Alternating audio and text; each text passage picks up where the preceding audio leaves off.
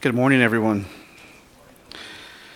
Praise God for the worship team and leading us in worship. Let's try and get this guy on. All right. Thank you, Phil, for the teaching to the children this morning. I think that I have a good excuse now. My wife tells me, why do I have snacks under the bed? So I'm doing like a beaver. I'm storing my snacks on the bottom. When I'm hungry in the middle of the night, just reach over and grab a snack, right? No, I'm just kidding. I don't have snacks under there. I would not be standing here today if I had snacks under there. But let's open our Bibles real quick for the reading of God's Word. Let's go to Luke. Let's go.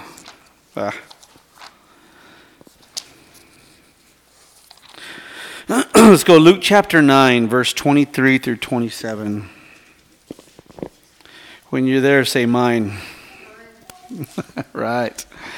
Okay. Take your verse 23. Luke 9:23 says, "And he was saying to them all, if anyone wishes to come after me, let him deny himself and take up his cross daily and follow me.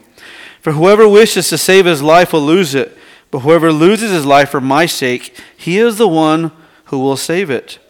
For what is a man profited if he gains the whole world and loses or forfeits himself? For whoever is ashamed of me and my words, the Son of Man will be ashamed of him when he comes in his glory and the glory of the Father and of the holy angels.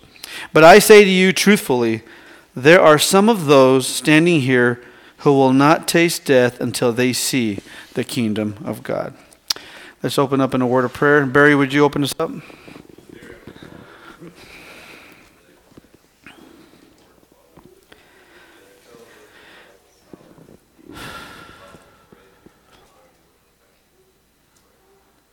Thank you, Barry. All right. So today, what I'd like to do, I'm going to move this over. You can tell I'm not a very organized guy. But okay, I would like to introduce to you a gentleman by the name of John. And kind of how this is kind of picture it, right, is pretty much this is an introduction to John. And you can imagine John sitting out there with you, and I'm just going to tell you a little bit about him. Then eventually he's going to come up and tell us about himself, which will be hopefully next week if we can start our study in the epistles of John. And so what I'd like to do is give a presentation of who John is. You know, a lot of the times or most of the times we're either reading, or not reading, but studying the epistles that Paul wrote, right? So we just came out of Colossians and Philemon, and Paul wrote those letters. But John is a different character. He has a different personality, and you'll see that in his writings. And I would like to hopefully bring that out to you and show you kind of just the two different types of people, but mainly just focus the majority of the time on John. And so hopefully I can do this well. I don't know if this will be a 30-minute, 40-minute, 2-hour-long study, but more than likely it's going to be about 30, 40 minutes. I don't want to assume a lot of things about John. I just want to present it how the Scripture has presented him. So it's going to be more of a Bible study, more of a discussion. I broke it down in 3 parts. I sat down, I said, let me gather all the information I can about John, and I'm going to place them in a chronological order and then discuss them that way. So first I'll have a quick introduction, and then talk about John before Jesus Christ, and then talk about John walking with Jesus, and then we'll talk about John indwelt with Jesus, okay? So not after Jesus leaves, right?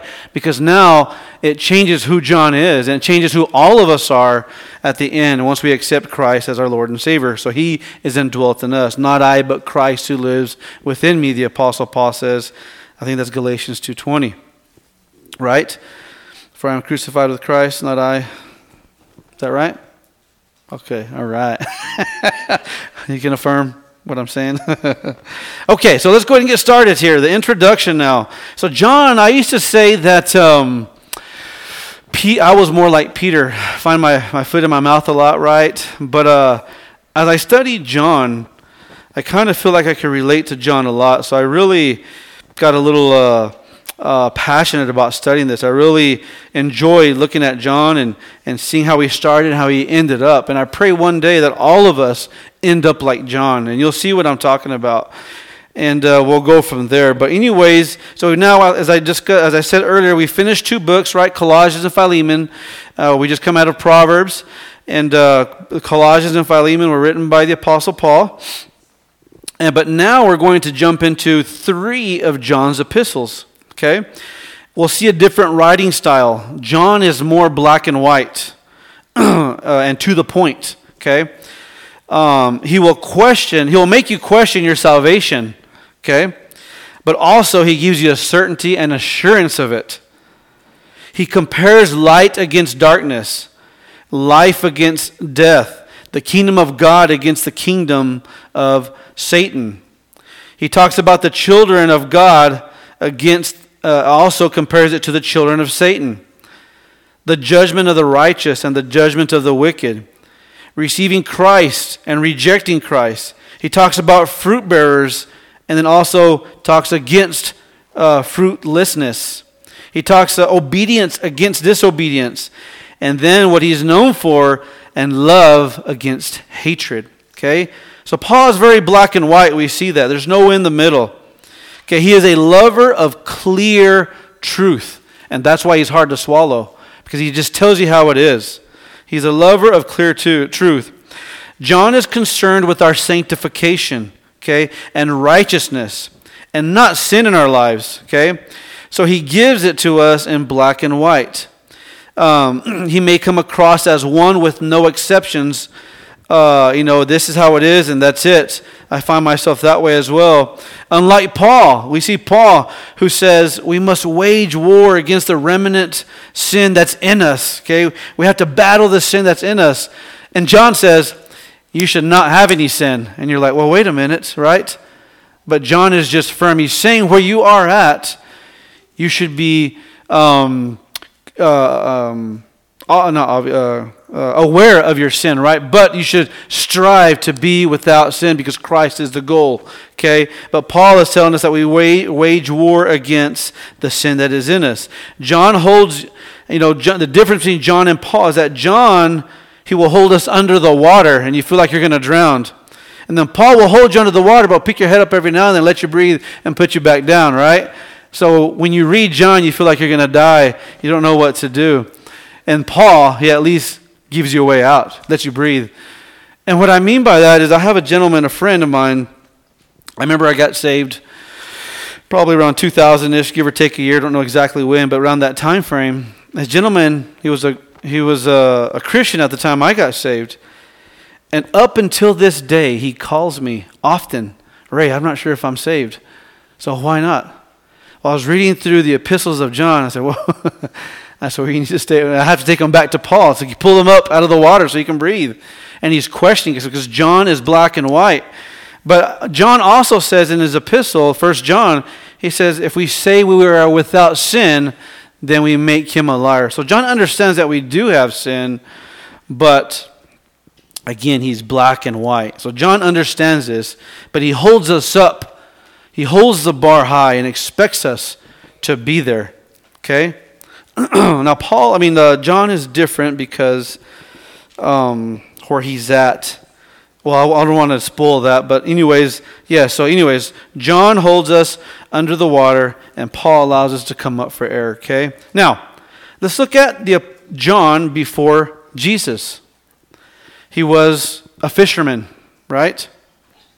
His dad owned a fishing business. You see this in Mark chapter 1, verse 20. His dad had his own boat. He also had his own servants. This more than likely indicates that he was wealthy, okay? Or at least they were well off. Maybe not rich, but they were well off. They could afford some servants or help, okay? And so anyways, that kind of gives us an idea of kind of where John is at in life and in his family. Okay, he had an older brother. Do y'all know what his name was? James. James was his older brother. And they were both working for their father. These two brothers, they were inseparable. If you look at the Gospels and study John, you'll see that James is always with them. James was the older brother, and John followed, but they were always together, inseparable. They were inseparable in the Gospels. John was a disciple of John the Baptist. But when John the Baptist pointed out that Jesus was the Lamb of God, do you remember that? John and Andrew, which is Peter's brother, they followed Jesus. They left John the Baptist and took off to follow Jesus. John was already seeking truth before he was captivated by Christ. And this is something that I learned. You find it in John chapter 1, verse 35. I thought that was interesting. I didn't realize that. But you'll see that there. John, so that's kind of John before Christ. This is who he was. And then he seeks after Christ, and eventually Christ tells him to follow me. And he draws him, he brings him into his circle, his inner circle, brings him under his wing like he did the other disciples except for Judas. And he calls them to himself. So then at this point, we see John, he is now beginning to walk with Christ. Christ gets baptized. He begins his 3-year ministry before he's crucified. The Lord is around 30 years of age at this point, and now John will be with him and discipled by him for the next 3 years. Jesus nicknamed both John and his brother James. I don't know, I'm probably going to butcher this. I'll spell it out first. But it's Boanerges, Boanerges. I don't know. Throwing some German. Trying to feel like I got to spit in that one, but I don't know how to say that. But anyways, the important thing means that it's translated as the sons of thunder. Okay? Now, so if they were spoken of this way, sons of thunder, imagine what the parents were like. Okay, who were the parents of these little thunders, okay? So it's pretty much explaining the family, okay? So they came from a family who was more than likely, they were firm, tough, rough, but they are sons of thunder, okay? And it's not isolated to just them, but this name is given to them because of where they come from. So, again, we see that their parents, or this family, John and James and his family, are a family that is known to be, in a sense, thunderous, right? They are sons of thunder, and they are just like their parents. Most people and or paintings of John, when they talk about John, portray him as a lovey-dovey, hippie kind of guy. Have you seen those pictures of John? You know, but I think there's a case to say that he was not like that. Okay, I think they misunderstood him. But in all reality, John was a man's man. This love John talks about was learned. What you see in the paintings of the Lord's Supper that people portray is John at the end of his life, not while he was being discipled by Christ. Okay, and we'll talk about that in a minute and why I think that. This love John talks about, like I said, was learned as John matured over time as a grown man. He didn't start out this way. He wasn't just all of a sudden, the apostle or the disciple of love. Okay, no other apostle that we know of lived as long as John did, and this is what makes him unique of all the apostles. Okay, I think this is so amazing that God gave us at least one apostle, one leader of the church, where you could see from salvation to a mature older gentleman that died in his old age and what that looks like. And we'll see that in a minute, why I feel that's just an amazing picture. He was able to mature in Christ in a way that we could not see in any others. I got ahead of myself. This type of love does not come naturally, okay? But through time. Those of you who are believers and have been believers for quite some time could probably look back at your life and say, man, I was a heathen. And now I'm just a saved heathen, right? Like Paul says, we still fight that sin inside us, right? But you can look back at yourself and you can at least see change, okay? So again, this love does not come naturally but through time. And he gives us this example. We'll talk about it when we go through the first epistle. But he shows us in 1 John how one matures in Christ over time. He calls them young children, the young men. Then he calls them fathers. Okay? We will learn the details of this in the near future when we get ready to go through that. So I don't want to spoil that. But you can see that John himself understands this. He can look back at himself and apply this as an example to us and pins it in the Scripture.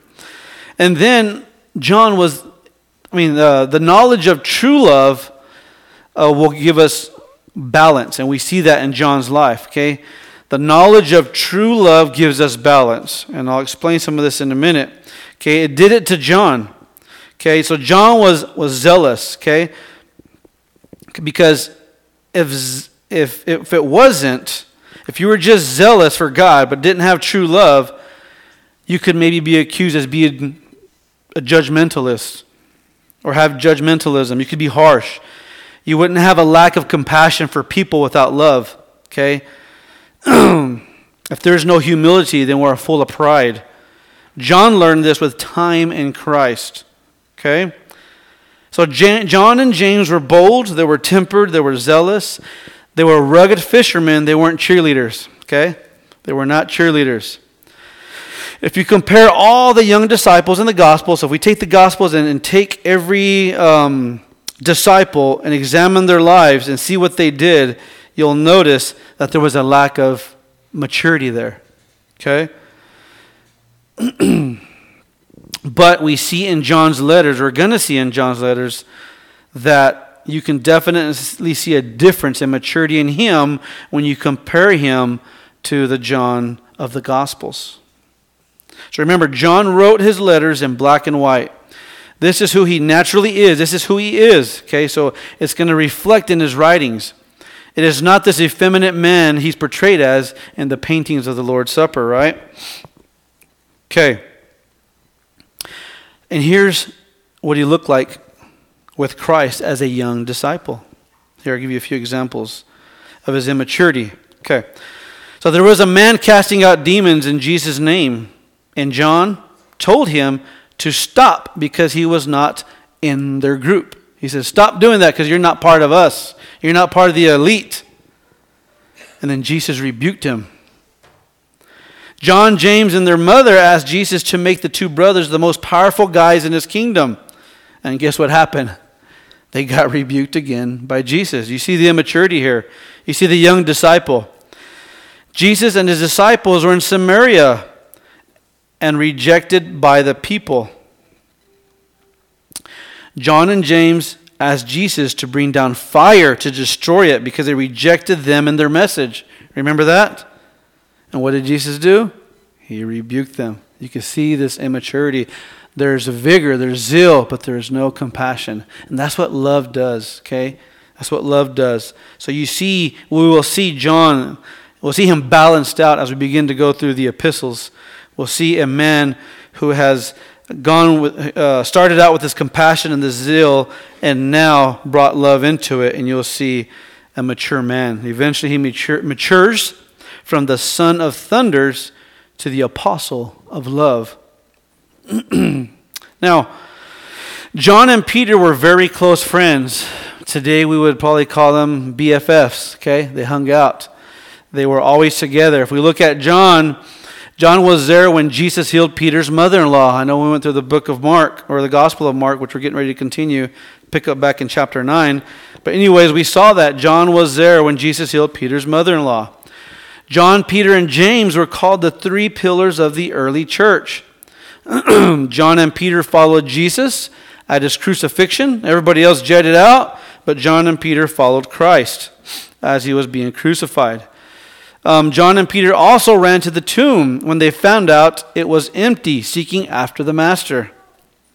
Then John and Peter preached to the Samaritans in the first 12 chapters of the book of Acts. They were together. Now, John wasn't the leader or a leader during the time of Christ. Either one of these, before or after the cross, he wasn't a leader. It was always Peter. He always followed in the shadows of Peter. There were three sets of four. And John was always in Peter's group. John was always in the background while Peter led the team, but he was a great support to him. It was John and Peter who were sent to prepare the Last Supper before the crucifixion. So you see, John and Peter were close. Then John had a special relationship with Jesus. He was the one whom Jesus loved. Now, John gave himself that title. Okay? That's in the gospel. The one whom leaned on the bosom of Jesus. We see this in John 13:23. John was there when Jesus raised Jairus' daughter from the dead. John was there when Jesus was there with Jesus when Moses and Elijah appeared during the Transfiguration, where Christ unveiled himself to three people. Again, John, James, and Peter. You see this group of four always together. Well, these are three of the four.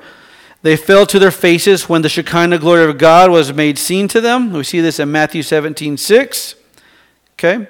The last person to have seen God in this way was Moses, but now he allows John and those two others, James and Peter, to see them. He gave them a special treat, right? Not only did Jesus allow them to see his glory, but he also gave them a treat and presented Elijah and Moses to them. Then Jesus told them not to say anything until he had risen from the dead. You see this in Mark 9. But honestly, who knows if they kept it secret? I kind of feel that they didn't. In fact, you see that pattern. Every time Jesus tells somebody not to say nothing, what do? They go tell everybody, right? That's right. So I feel this is the same way, which leads up to, or helps explain maybe why they were arguing who was going to be the greatest. Okay, this was a special experience with Christ. In fact, well, let's take a look. Let's go to Mark chapter 9. We'll open up the Bible. Mark chapter 9.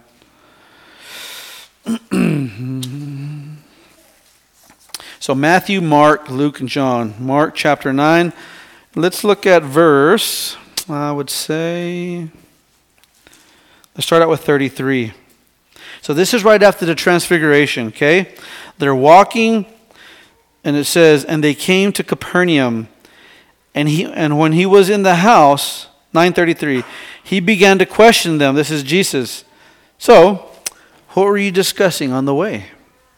But they kept silent. They felt guilty. For on the way they had discussed with one another which of them was the greatest. Because these four guys had seen something extraordinary. Okay? They saw the Transfiguration, they saw Moses, they saw Elijah. Then he tells them, hey, don't tell nobody. So they're feeling kind of special right now. And so maybe they feel that they are some type of chosen people, maybe have an opportunity to sit next to Christ in heaven. We don't know. But in sitting down, he called the 12 and said to them, if anyone wants to be first, he shall be last of all and servant of all. And taking a child, he set him before them, and taking him in his arms, he said to them, whoever receives one child like this in my name receives me. And whoever receives me does not receive me, but him who sent me. And what's very interesting here, verse 38, I know that some of yours might have a break here, but this is all one point. John said to Jesus, John felt guilty. Okay, the zealous man who's wanted to call out fire is now beginning to get a conscience. He's starting to think about what he's doing now. John said to him, he confesses to him, teacher, we saw someone casting out demons in your name, and we tried to hinder him because he was not following us. But Jesus said, do not hinder him, for there is no one who will perform a miracle in my name and be able soon afterward to speak evil of me. Okay, for he who is not against us is for us. So there you see John. At this point, I think is a changing point in John's life. He begins to get, his conscience begins to be more sensitive. So he tells them that they had to become servants rather than desire first place, right? Full of pride and trying to be self-righteous. And so we see John is now humbled. He confesses his sin to Christ. And again, this doesn't sound like the hippie John everyone portrays him to be. But we are seeing a John who's having a change of heart. Okay? like I said, this is a turning point for John, I believe. He's convicted of his sin, and he is now extra sensitive to the things that he's doing. Eventually, like I mentioned again, we see the mature John. In 2 John, this is his second epistle. Be thankful in truth to the elect lady and her children. Then he urges them to love one another. You'll see truth and love. Truth and love. This is what John is known for. Truth and love must come together for proper maturity in Christ. We can take this and apply it to ourselves. He was there when Christ was sweating blood in the Garden of Gethsemane. John and Peter followed Christ to the house of the high priest. You see this in John 18:15. More than likely, they saw Jesus get beaten there as well. Later, we see that John was the only disciple there when Jesus was crucified. I think Peter and John went, and at some point, Peter jetted out, but John is still there. Okay? It was at this point that Jesus, he entrusted what? His own mother to him, to John. Right? While breathing his last breaths, Jesus Christ entrusts John with his mother. He more than likely saw when the soldiers drove the nails through his hands, and he eventually watched them pierce his side with a spear after he's given him, or entrusted his mother to him. MacArthur says that perhaps as he watched, he remembered that he had agreed to partake of this same baptism. If so, he surely realized then and there how awful the cup was he had so easily volunteered to drink. I remember that. I don't think he understood what he was getting himself into. Now, the beginning of Jesus' ministry, it started with John and Peter calling them to follow him, and it is now ending with them looking at him, or looking for him in his tomb. After Christ is placed in the tomb, and they heard that he is resurrected, it is Peter and John who bullet towards the tomb looking for the Master, for Christ. And then eventually now, the church is born. We see John the Apostle is no longer the disciple, but now that the church is born in the book of Acts, the gifts are given to the church. Men to build the foundation, men to teach the flock, to raise the flock. And John is one of those men. The church is born. He is now the Apostle John. He went from a disciple now to an apostle. The position of apostleship is now in place, and he is empowered with the Holy Spirit, just like we are. So John was a man of faith and passion, and like I said, some would say he had no compassion if you looked at it from his early years, but later on we'll see that he had compassion, or he got compassionate for people, for Christ people. John, through the leadership of the Holy Spirit, he authored the Gospel according to John.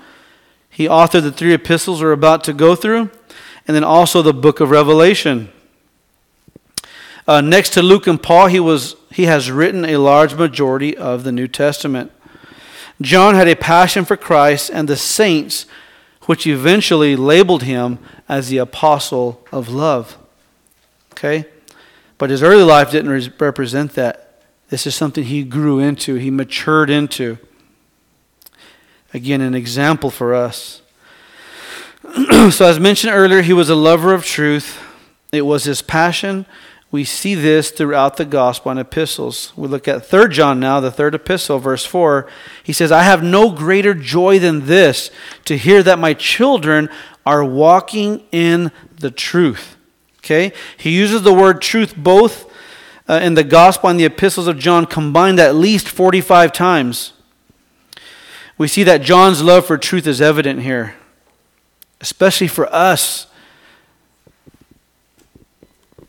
Church history tells us that John became the pastor of the Ephesian church, from where he was removed and taken to prison in Patmos, where he would eventually pen the book of Revelation and pass on to be with the Lord.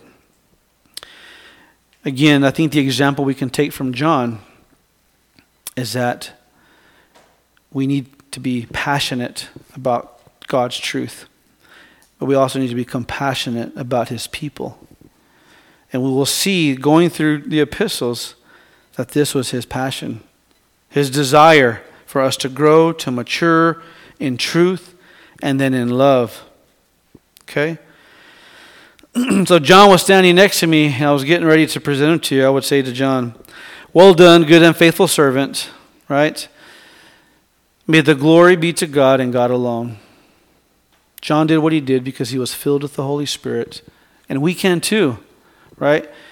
If we lend ourselves, we submit ourselves to God 100%, and we begin to study his word and pray and be saturated with his word, we too can have the mind of Christ as John did.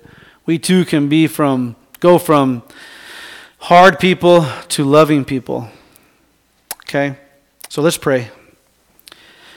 Heavenly Father, we just thank you, Lord, for today, and just thank you for the example that John gives us, Lord. We give you 100% the credit, Lord, because what he did was because you indwelt in him. The Holy Spirit indwelt in him. You have given him to us as a leader of the church, a leader of truth. We just thank you for his example, Lord. He is the only one that lived a full life, and we get to see what it looks like to see a full, mature Christian grow from zero truth about you or minimal truth about you to be the most compassionate and loving and zealous person from you, just because they were allowed to grow and mature in you. We just thank you for the example, Lord. We know that we can all be here, Lord, but help us, Lord, break anything in our lives, Lord, that don't allow us to get here. Help us be people, Lord, who can go around and be known for loving truth and loving your people, Lord. We pray in your name. Amen.